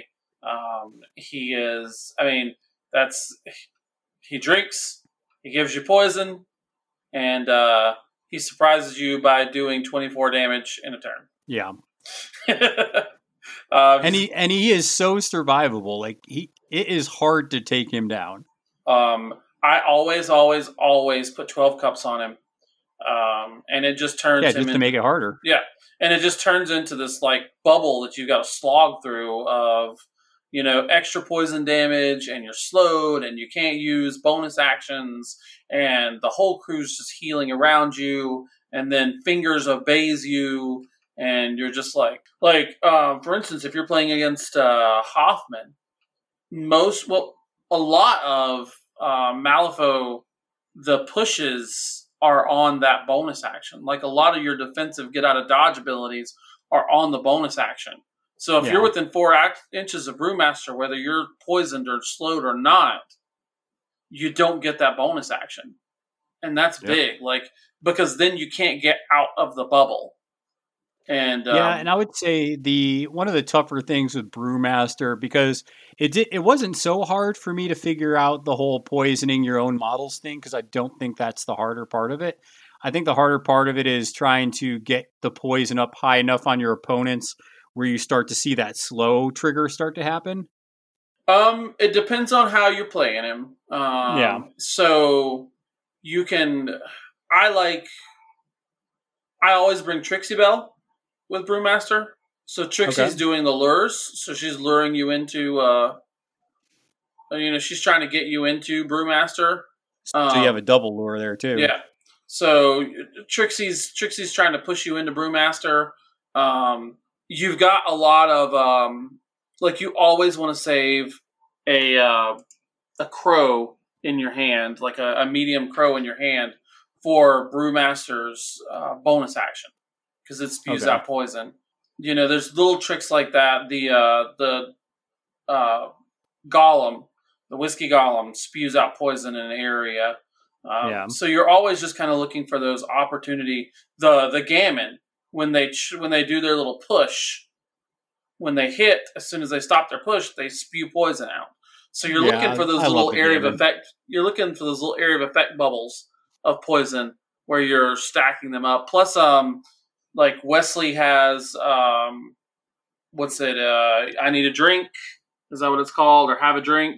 Yeah, have a drink. Yeah. So Wesley has it. The Tanuki has, all of these models have, that 2 poisons big if you've already spewed onto them with Brewmaster to get 1. And I don't think you're looking to ever lock down like their whole crew. Like it's an impossible dream to just get everybody within 8 inches of Brewmaster. But yeah, I think you're just picking it apart. Yeah, if you get 2 solid models stuck in his, they're done. Like they're not going anywhere. And pound for pound, he's going to take any master that gets pulled into him. Yeah, I've definitely noticed that. So does Brewmaster like to hang out like his whole crew together, or are there certain models that can go out and scheme by themselves? I don't know how you play them. Popcorn can. Like, Popcorn is on the move. He's a solid, just on his own guy, kind of chills out. I bring the Emissary sometimes with Brewmaster to go have an extra vector to run around. If you got Cooper making Gammon move pretty far. The Shinobi can get on their own pretty good. They got a push on their bonus action. So you got ways. Like, you kind of want to have like the core bubble, and then you're kind of like spread out. Like, he's not going to go score you breakthrough. You know what I mean? Like, he's not going to do breakthrough. He's not going to sabotage. I was going to say, I think that if you look at a pool and your deployment is wedge, and you notice like claim jump, and you kind of want to be hanging around, like maybe you got corrupted ley lines, I think that might be a good one for Brewmaster. Oh, yeah. Anything wedge with claim jump is probably pretty solid. I think he's really good in cut and recover intel, because he's going to choose where your models drop their markers. And if he gets to 1 wound and he heals back up, which he's going to do, like any of his models do, they're going to drop their markers right there in range of Brewmaster. So you're not picking them up because you're slow and you can't do bonus actions. So those markers are just going to stack up and not go anywhere. That's actually a really good point. Like, I've seen people do silly stuff like put an Akaname, put a intel marker on an Akaname. I'll turn around, smack it down to 1 health, make it drop its marker, and then it heals up because it's got poison too, because it got smacked. So then it heals up at the end of the turn, and you just got a marker in your backfield like that they have to go that much further to get, and that's 1 less point that they could potentially score off of it. Because that's pretty funny. Yeah. So there's cute little tricks like that, All right, well, let's go ahead and jump into probably, if not my favorite master, definitely top 2 or 3.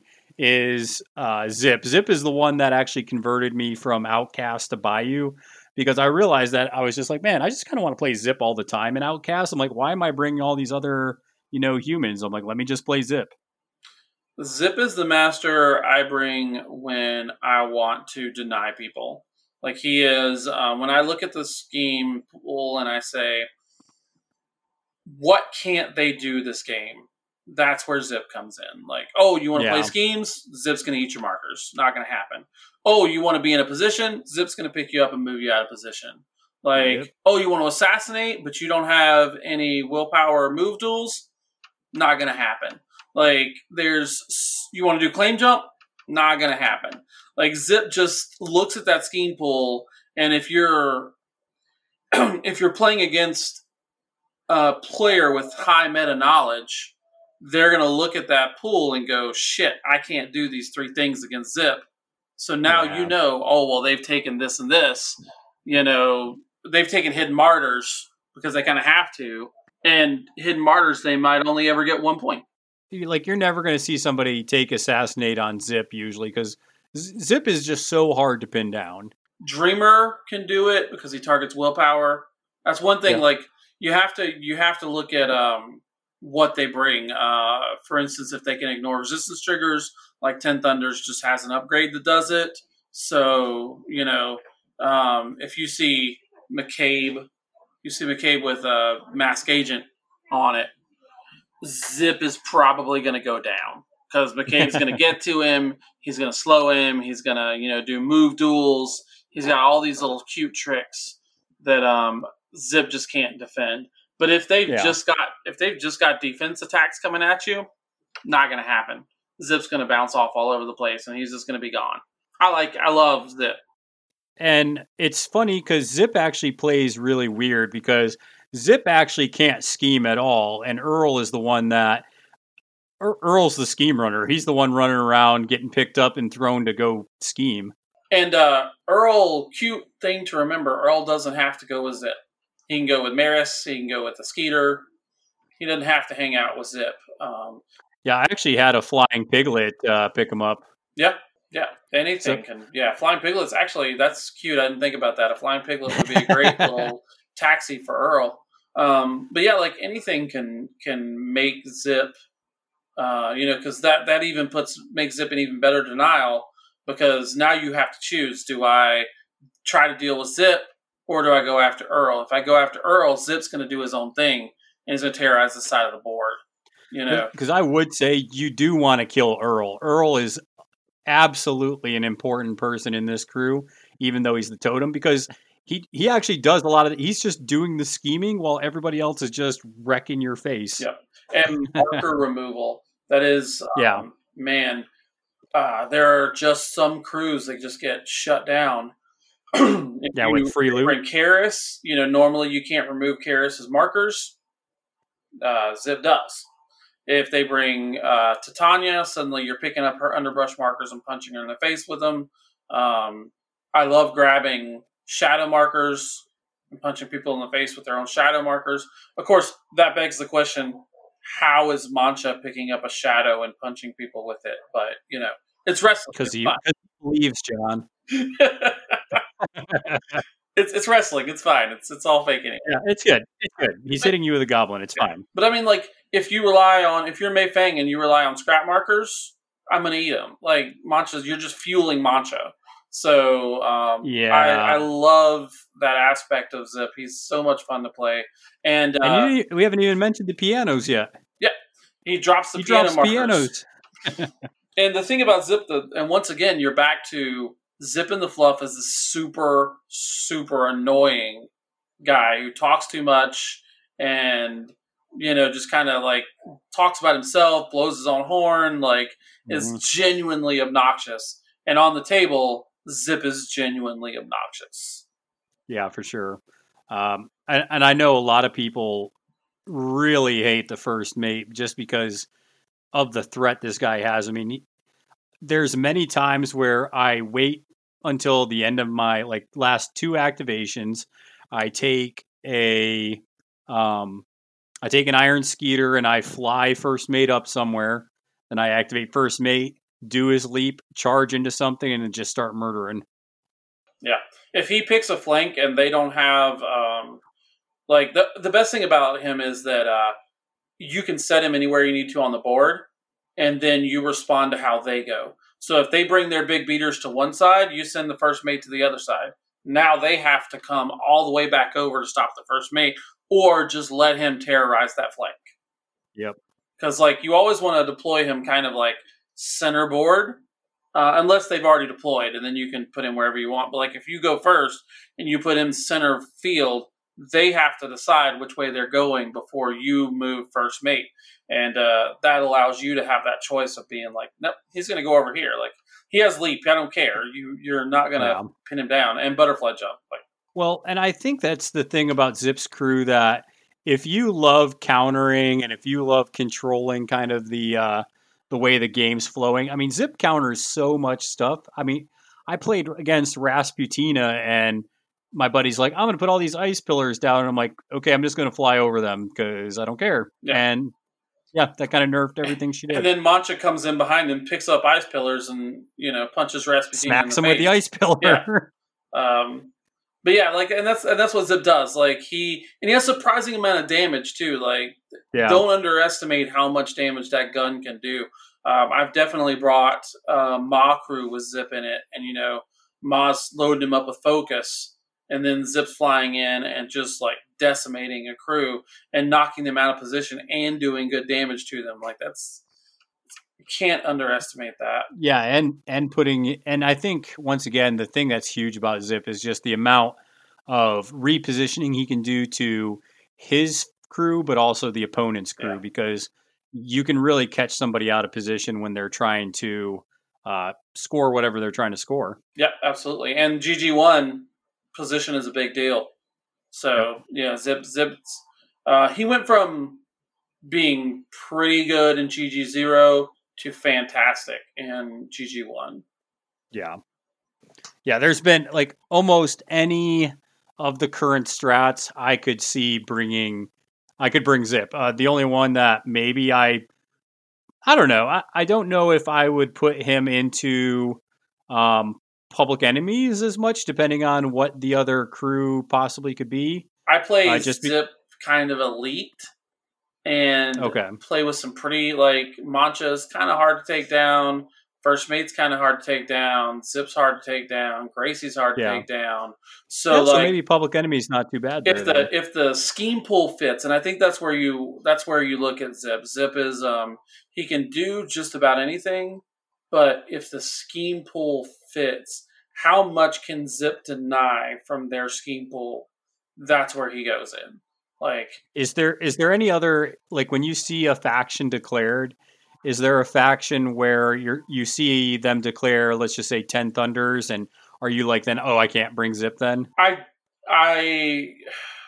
Zip has some pretty hard counters in 10 Thunders. So yeah, I will kind of shy away from bringing Zip into Thunders because I know that McCabe with Mask Agent or Samurai with Mask Agent, like, it's just going to ruin his day. Okay. Samurai is a hard model to deal with in Bayou. It's got big armor, lots of positive flips. I kind of lucked out with that because I played the Samurai once with Zip, and First Mate just got lucky because my opponent forgot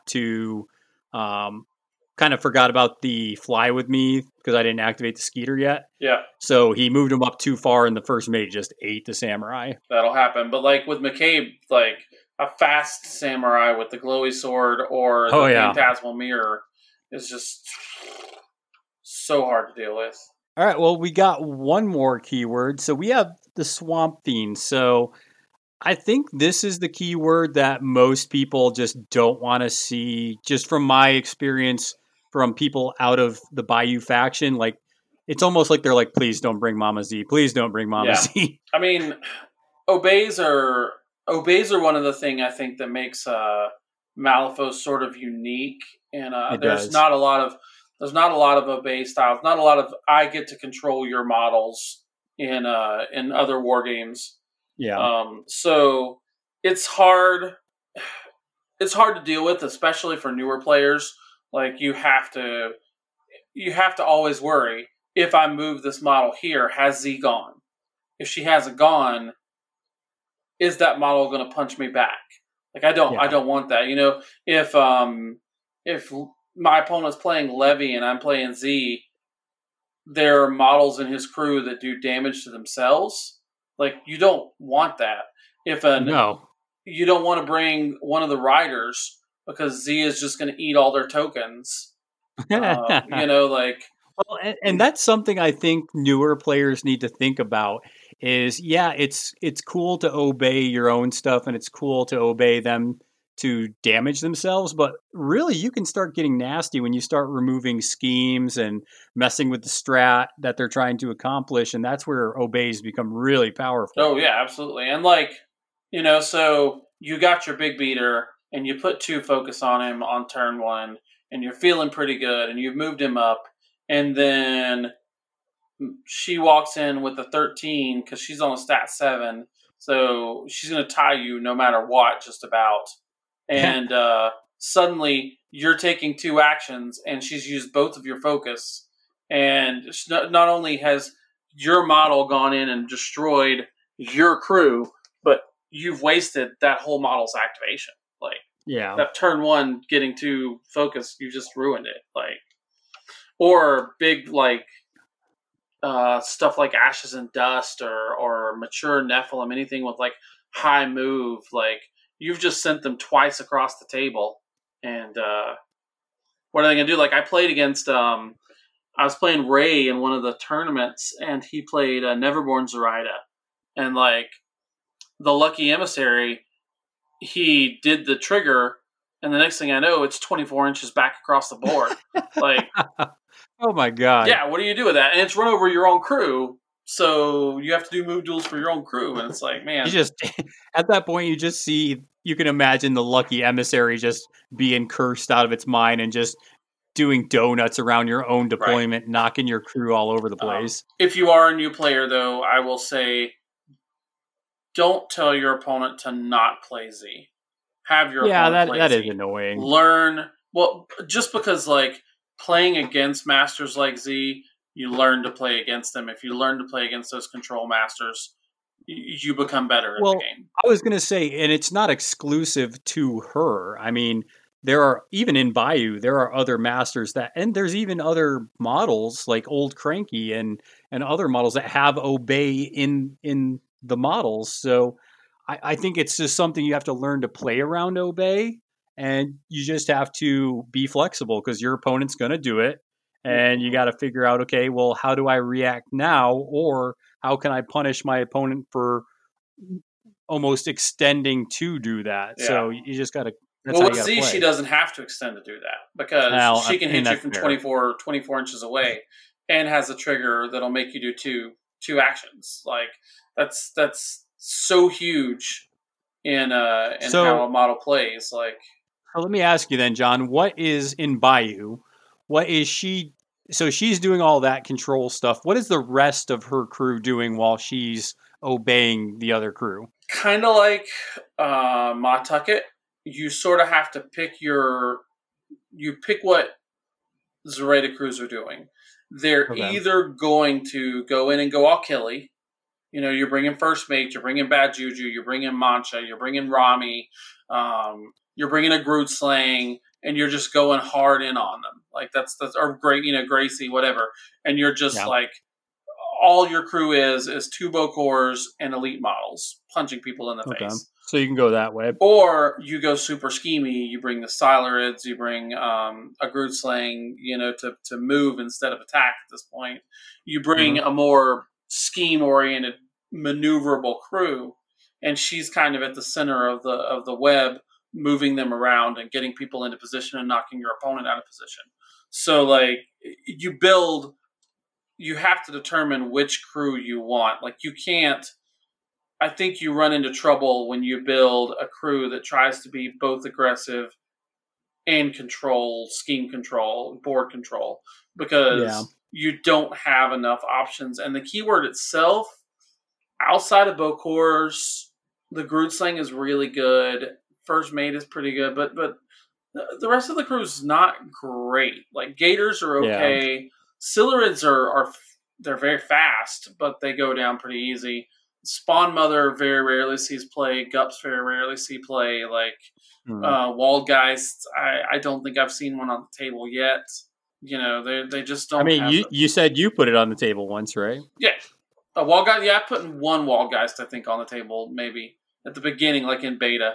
But other than that, like, you're not going to see them very often because they're just slow and they don't do as much. Maybe GG1 has room for them. I'd have to reevaluate, but Zoraida, you have to pick what you want to do kind of ahead of the game, which requires a lot of meta knowledge. So it's not like you're just going to grab Zoraida and be like, I am the king of Malifaux now because I have Zoraida. Well, it also might be with Zoraida where you don't just look at how your models interact, but then maybe when you use your obeys, you figure out how your opponent's models can help you reach your goal. Absolutely. So, I mean, you're really not only at that point knowing your crew, you have to know your opponent's crew as well. An important thing to remember with Zoraida, if she obeys you, or any obeys, if she obeys you to drop a scheme marker, you drop one of your scheme markers, not an opponent's scheme marker. So she can have your opponent's models dropping your schemes for you, which is, it's pretty big. Really good. Yeah. Especially at 24 inches away. Yeah. Oh, yeah. I need a scheme marker over here. Yeah. Boom. It's the last activation of the turn. Cool. I'm going to obey 3 models to drop 3 scheme markers, score breakthrough. Sweet. We did it. Yeah. Or spread them out. Boom. Done. All right, everybody. Let's go home. We did it. Yeah, Good job. Yeah, we win. Yeah, because I was looking at her actual keyword, and I and you can let me know if this is correct. I've heard people say that she's better in Neverborn than she is in Bayou. I mean, would you say that's correct? I think objectively, yes. She has a lot of really, really good aggressive models to bring in but I think that she hasn't seen a Bayou champion yet. Nobody's really somebody who just devotes to her. Yeah. I think if you saw that, I think if you saw somebody just say, I'm going to play Bayou Zoraida for the next 5 tournaments, people would start bitching about her and being like, well, I would say challenge accepted, but she does not seem like my favorite master out of the group. She's hard. She's so hard to play. You need reps with her for sure. So this kind of leads me into, because, I mean, correct me if I'm wrong. I believe that's all the crews, right? Yep. We didn't talk about... No, we talked about everybody, yeah. So this kind of leads me into my next kind of part of it with favorite crews. So the one that you can really see yourself, you like running it, you're pretty successful with it. And obviously I'm just getting into this, but it's really hard for me not to like Big Hat. Once I played it, I was like, man, this crew is fun. There's triggers all over the place. I feel like I have a lot of playability and a lot of control, even when my model's not activating. Whereas when I play other crews, I like it. But there's some times where you're just like, man, please don't do this. Please don't do this. And then they do, and there's nothing you can do. Summer is one of those where you get these turns that just you can see the look on your opponent's face. And they're just like, because so they went, they attacked a model, they killed it. I get a shot. Like, for instance, I've done this in a game where his big beater was on like half wounds or something like that. He goes in, he kills a good old boy. He needs to kill the good old boy because the good old boy has the lodestone. He kills the good old boy. Triggers Pig Eating Grin. Lenny pops up. Throws a pig, gets the trigger, charges in, kills their model in the middle of that model's activation. Oh, wow. And there's just that look of like... And they're just looking at you. Yeah. And of course, Lenny was the closest one, so now Lenny is back into position to score Lodestone because he got the charge in to be in base contact again. And I just killed your big beater model. And it's like, in the middle of the activation, like, it's not even like it's my turn. It's your turn. It's like they're like, I was supposed to be doing the thing, not you. Yeah, and like when you buy you 2 card damage flip and it's a red Joker and it's just like, you get to a straight flip, you buy you 2 card, it's a red Joker, and they're just like, I hate you. I hate you because it's the second red Joker I've seen this turn. Like, maybe. It's it doesn't make you friends. Normally, no. But when a Big Hat game goes wrong, I was gonna say it seems like a house of cards where it can go bad quickly. Yeah, if they kill the trifecta is Lenny, Georgian Olaf, and Sommer. If you kill one of those 3 models, admittedly, they're not easy. Like with Lenny Zora, Georgian Olaf is a 7 defense with hard to kill.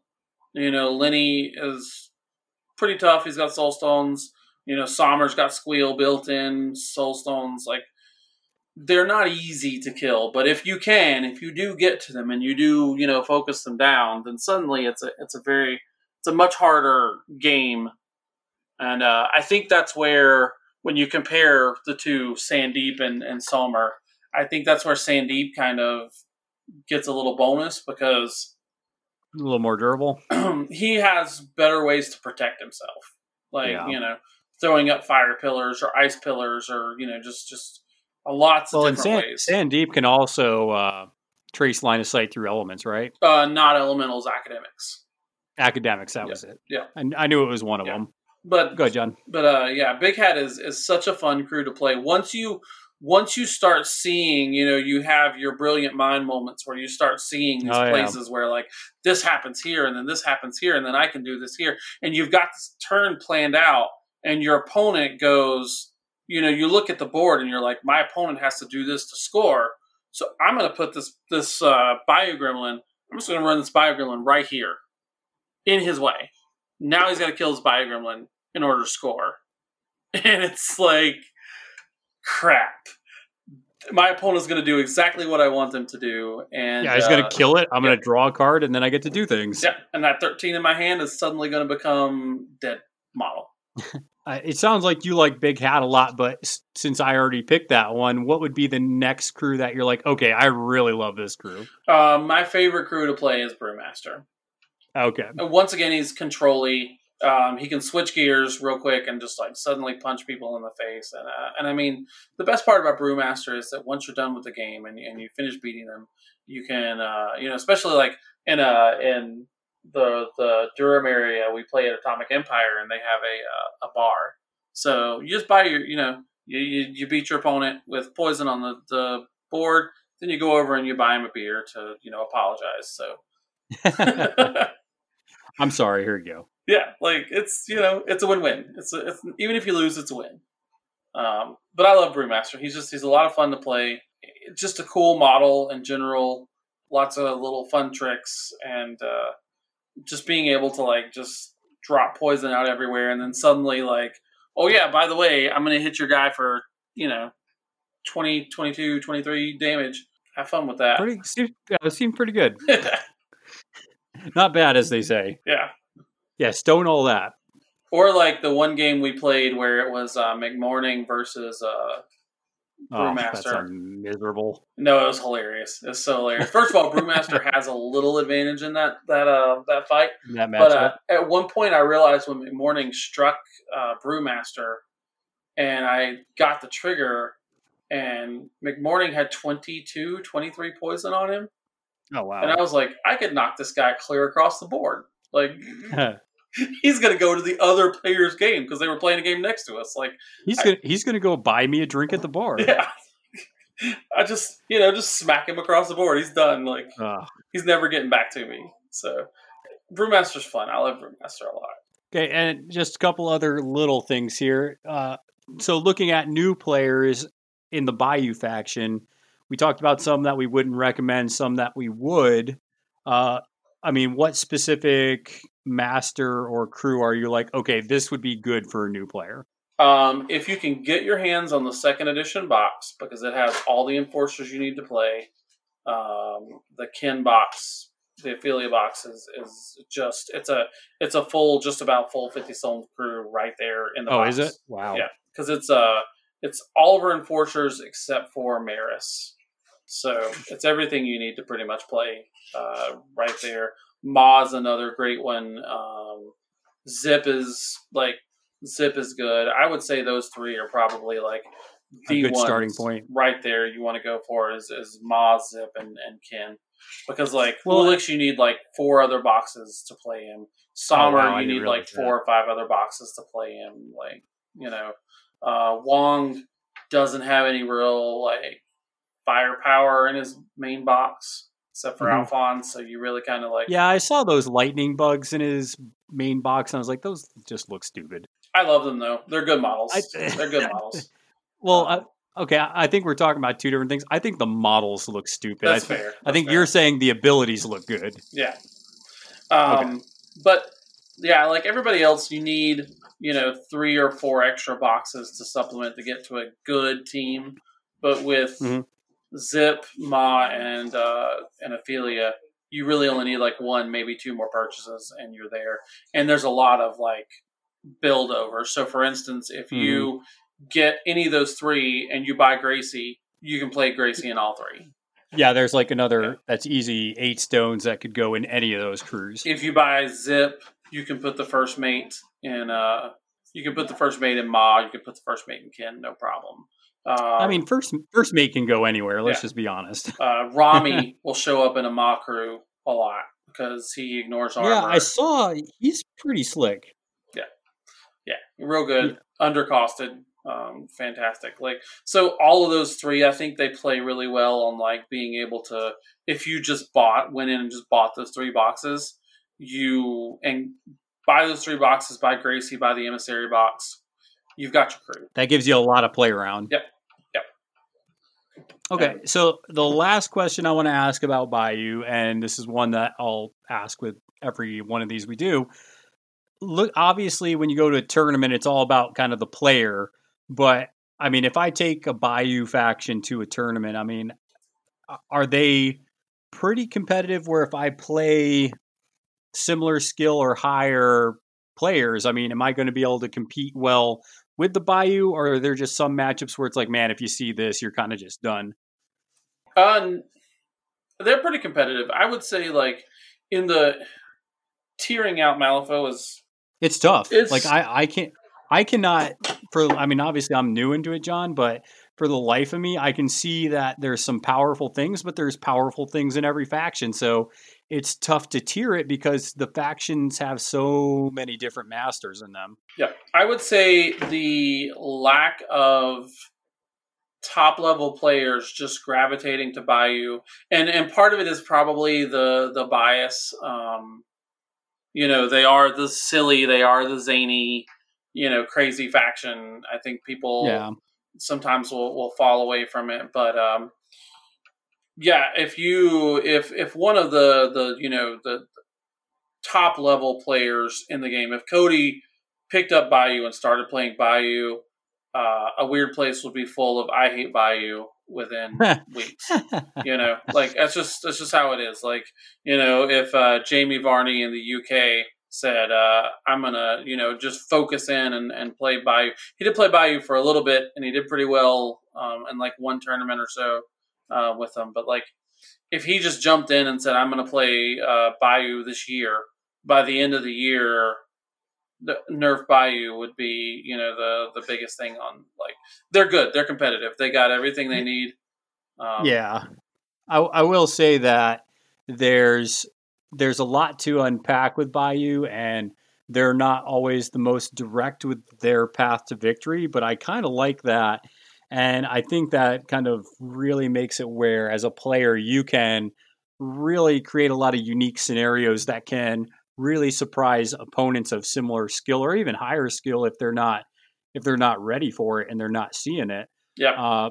I can't wait till somebody picks up Wong and really turns him up. And maybe I'm not that player. I haven't really given him his fair shake as I should have, probably. Like, maybe I need to just do that and just jump on him and I'm not gonna lie, not gonna be me, John, because I think he looks stupid. Like, not the way he plays. I'm talking about. I'm kind of one of those guys where, unless it's really good, if the model looks stupid, I'm not going to play it. But fair. if it's broken and it's going to really help me win the game, sure, I can look past it. But if it's just kind of meh, I can't get past it then. That's fair. Swinecurse are fantastic models. I do have a ton of Swinecurse. I think I actually have 4 of them, and I think I can only bring 3. Two. So I got 2 more than I'll ever need. Yeah. Swinecurse are great models. They're awesome looking models, and the Pigapult's a fantastic model. You know, I love the stuffed piglets. I don't like the sculpt for the Alphonse model. I think they missed the boat there. He could have been much more interesting than just a shirtless giant gremlin. Yeah. But you know, whatever. I'll still play him because he's a solid model. But yeah, like. That moment where somebody really like tunes into Wong and drops him in 3 rounds in a tournament, and you've got 3 opponents going, I don't know what just happened to me. Well, wait, what? Yeah, like, this guy sucks. Everybody says he sucks, but I just lost. I tell you what, there is something to be said for a dark horse. I play a lot of tabletop games, and I tell you, if you get really tuned in with a faction or a crew and people aren't as familiar with it, you can really catch people. Yeah. Well, it's that way with Ophelia right now. You just don't see her because, you know, Ma with her focus bomb before the nerf was so big that like people didn't really bother with Ophelia, and you put her on the table and they're like, oh, it's a gremlin, I'm going to kill her. And then she survives. And then she turns around and just deletes models. And you're going, what just, how? Oh, she's my next master I'm putting on the table. She looks like fun. And you're like, there's a squishy faction. I don't get it. So yeah, I love that surprise kind of round you can pull on people. Eventually they'll figure it out. But gremlins are flexible. Like, you can always throw in a new trick, and suddenly they're having to look at this completely different vector. Like, here comes a pork chop and 2 bayou smugglers. Like, where the heck did that come from? I will notice though, or I will say that I noticed with Bayou that sometimes you really gotta not be too proud to kind of just tuck tail and run, because I've had it plenty of times where Bayou they're squishy, right? Most models in a Bayou faction are squishy, and there's sometimes when you see the damage coming, you just gotta reposition and get the hell out of there because it can get bad quick. Well, you're playing Sommer, so I'll give you the my personal style of play. And like, if you talk to Oliver, he plays them a little bit differently. But my personal style of play is acceptable losses. Every model sacrifice. Well, you're playing with 2-point or gremlins at that point, right? And sometimes the correct play is to red joker 4 Bayou gremlins in. It doesn't seem like it is, but it could be. Like, that's 4 more activations, and that's 4 more chances for a gremlin crier you've already got on the board to obey and interact. Like, it's 4 more. You can't devalue 4 more activations, even if they're 4 insignificant activations. Yeah, and I like the gremlins for that, just because, I mean, it's adding to your Bayou Bash. It's adding to card draw if they kill it, which is giving you a shot.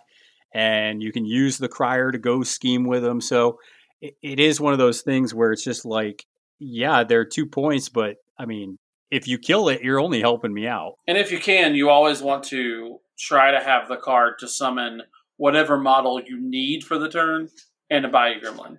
Because you told me that, and that was valuable. Yeah, you trade a card for a card. Like, you're trading your summon card for a card in the bank later on in the turn. Yep.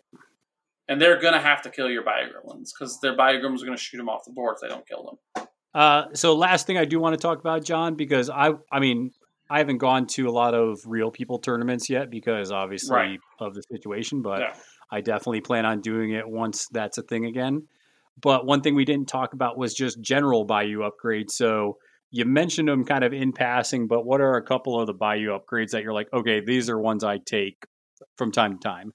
12 Cups shows up a whole lot. Yeah, 12 Cups shows up a whole lot. It's so good. It's, you can't, mark territory is insanely good. If you're not playing Zip, people are going to drop markers, so you can blow them up, get focus. That's another cute little trick with Brewmaster too, is he can step in and get a surprise. Oh, look, I just ate your 2 markers that you dropped, and now I'm focused too. Enjoy that.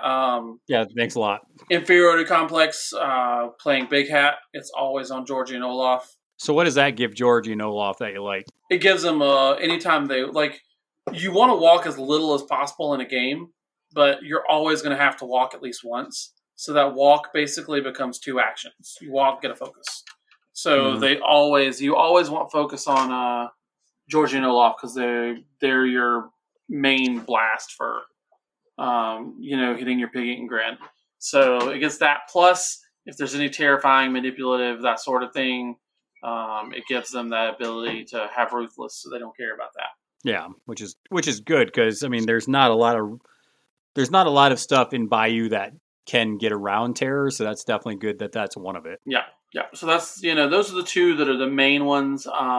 Ghillie Suit is a defensive one, and it shows up like specifically, like, I like it on Lenny because it gives him the ability to see more people for his aura.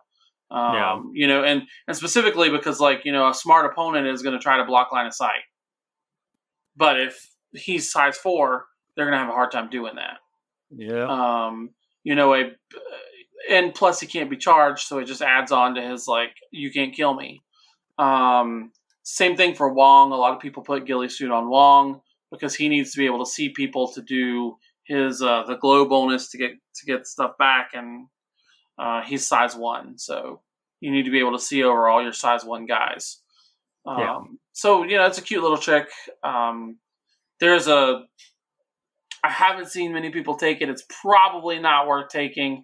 But there's a cute little interaction with the Spit Hog Okay. If you give a Spithog ghillie suit, it gets the bonus action sidearm, so it can shoot Okay. someone at a stat 7. That 8? seems pretty good. No, stat 6. So Bayou Bash for me, stat 8.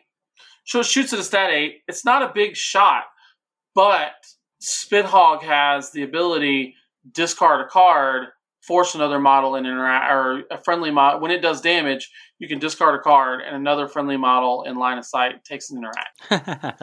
So Nice. you could potentially have this pig turret, like, shooting one shot a turn to drop an interact where someone doesn't expect it.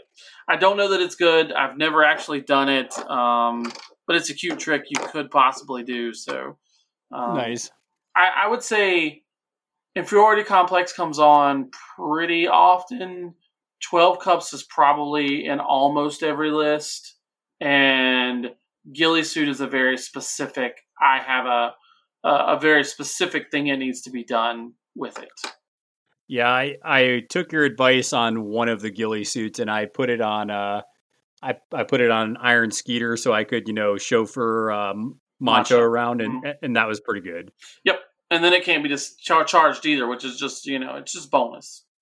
Oh yeah, definitely. And Bayou's a great faction. I would definitely tell people that it's not only fun, but there are just a lot of really creative things. I know there's a lot of jank in Malifaux, but I feel like that the Bayou faction, depending on the master, there's a lot of jank in Bayou because there's a lot of triggers I've noticed in Bayou that can really lead to some creative scenarios. Yeah, and there's so many times that like you have opponents just go, wait, it can fucking do that? Like, son of a what?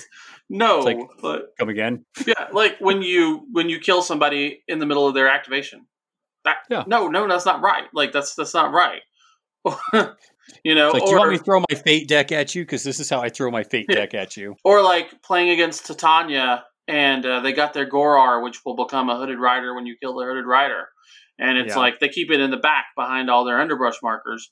And the Lucky Emissary pushes 12 inches, takes out 2 underbrush markers, and then charges the Gorar and kills it on turn 1. Yep. And they're like, but no. Sorry. Yeah. Not sorry. No, not sorry at all. Because you don't want 2 Hooded Riders. I no, that sounds awful. I think that's going to cover it. We got a lot covered with Bayou.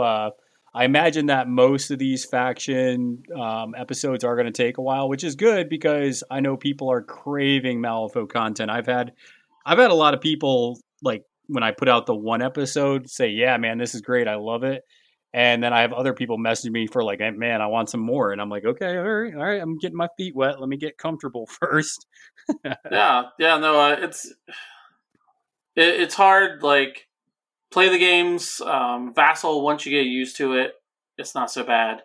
It doesn't hold a candle to a real game, but hopefully, I know in Australia they just had a tournament, so go Australia. Getting back to normal. Who knows in the United States when we're gonna, see an end to this mess. But play Vassal. Like that's get on there and play Vassal. The cool thing about playing Vassal is you can play people in the UK. You can play people in across the United States. You can see play styles you've never seen before. So while we're stuck in the house, just take the time and do it. All right, well, John, any shout outs or anything else you want to kind of share before we get out of here? If you guys want to read my articles, go ahead. That's awesome. I appreciate feedback. I enjoy doing them, so I'll keep doing them even if I don't get feedback. But if you guys, just absolutely let me know. And especially if you're into Bayou and you want to know more about Bayou, and you just want it written down, because like podcasts are cool, but some people just need to see the written, and be able to go back and reference. So if you have anything specifically that you want me to write about Bayou, let me know, and I will definitely have it on the Bayou Breakdown. I'm going to try to write an article each week. Like, that's my goal. Even if it's just a fluff battle report piece, because I got nothing better to do, let me know. Yeah, and I would say that was great because it is nice as a content creator when you realize like, okay, people are appreciating it. So it is good to get feedback because then you know like what people want to hear or what they want to read. And that was one of the cool things about yours. I was like, hey man, well, what about, when to bring Duel Masters? And you're like, okay, well, the UK people will ignore us, but we'll go ahead and talk about it. Yeah. I mean, and it has to be talked about because, and all throughout beta, we were like, we don't really like this. Like, it's a cool concept, but it doesn't feel like it feels like it's too much to balance around. And Weird was like, we're going to do it. So if it's in the game, you need to know about it. Like, it's just one of those things. Yeah, it's cool because I do like the idea of it, but it does. And I think this is kind of the challenge Bayou has sometimes because, and you talked about this in the article, just some masters don't mesh with each other, and it just takes away with what that keyword's trying to do. Yeah. Unfortunately, Ma Zip, Ma Summer, Ma Ophelia, Zoraida, and anybody like does make sense, but like Ulix is never going to be a second master. No, poor Ulix. Like there's some masters that are just never going to do it, but there's some times where it is the right choice. Like when you look at Public Enemies, and you're like, it is the right choice. Like I was playing. It was in the first league that we did that I ran, and I was playing Hamlin, and I was playing against a guild player, and which one of the masters that guild has, I believe is that Lady J who puts out all the blast markers? Sonya. Or is that Sonya? That's Sonya. So yeah, they brought her as a counter pick to Hamlin, and it was miserable. I did not have fun that game. No, you will not. You will not have fun against Sonya. Not with all my rats. Sommer doesn't have fun against Sonya either. Stupid guild. Burn it down. All right, man. Well, I appreciate you having me on the show. Yeah, no problem. Thanks for coming on. Make sure everybody else, you check out the YouTube channel. We put on online content there at least once a week. Also, if you want to become a patron, we just changed our levels so that you can donate for as little as $1 if you want to support the podcast directly. And then finally, don't forget to check out Twitter and Facebook for our Rage Quit Wire pages, where the Twitter's more active than the Facebook is, but we still always put episodes and everything else on the Facebook page. So until then, thanks again, John, for coming out, and we're going to always make sure that we flip them cards and flip them tables, and we'll see you all next time.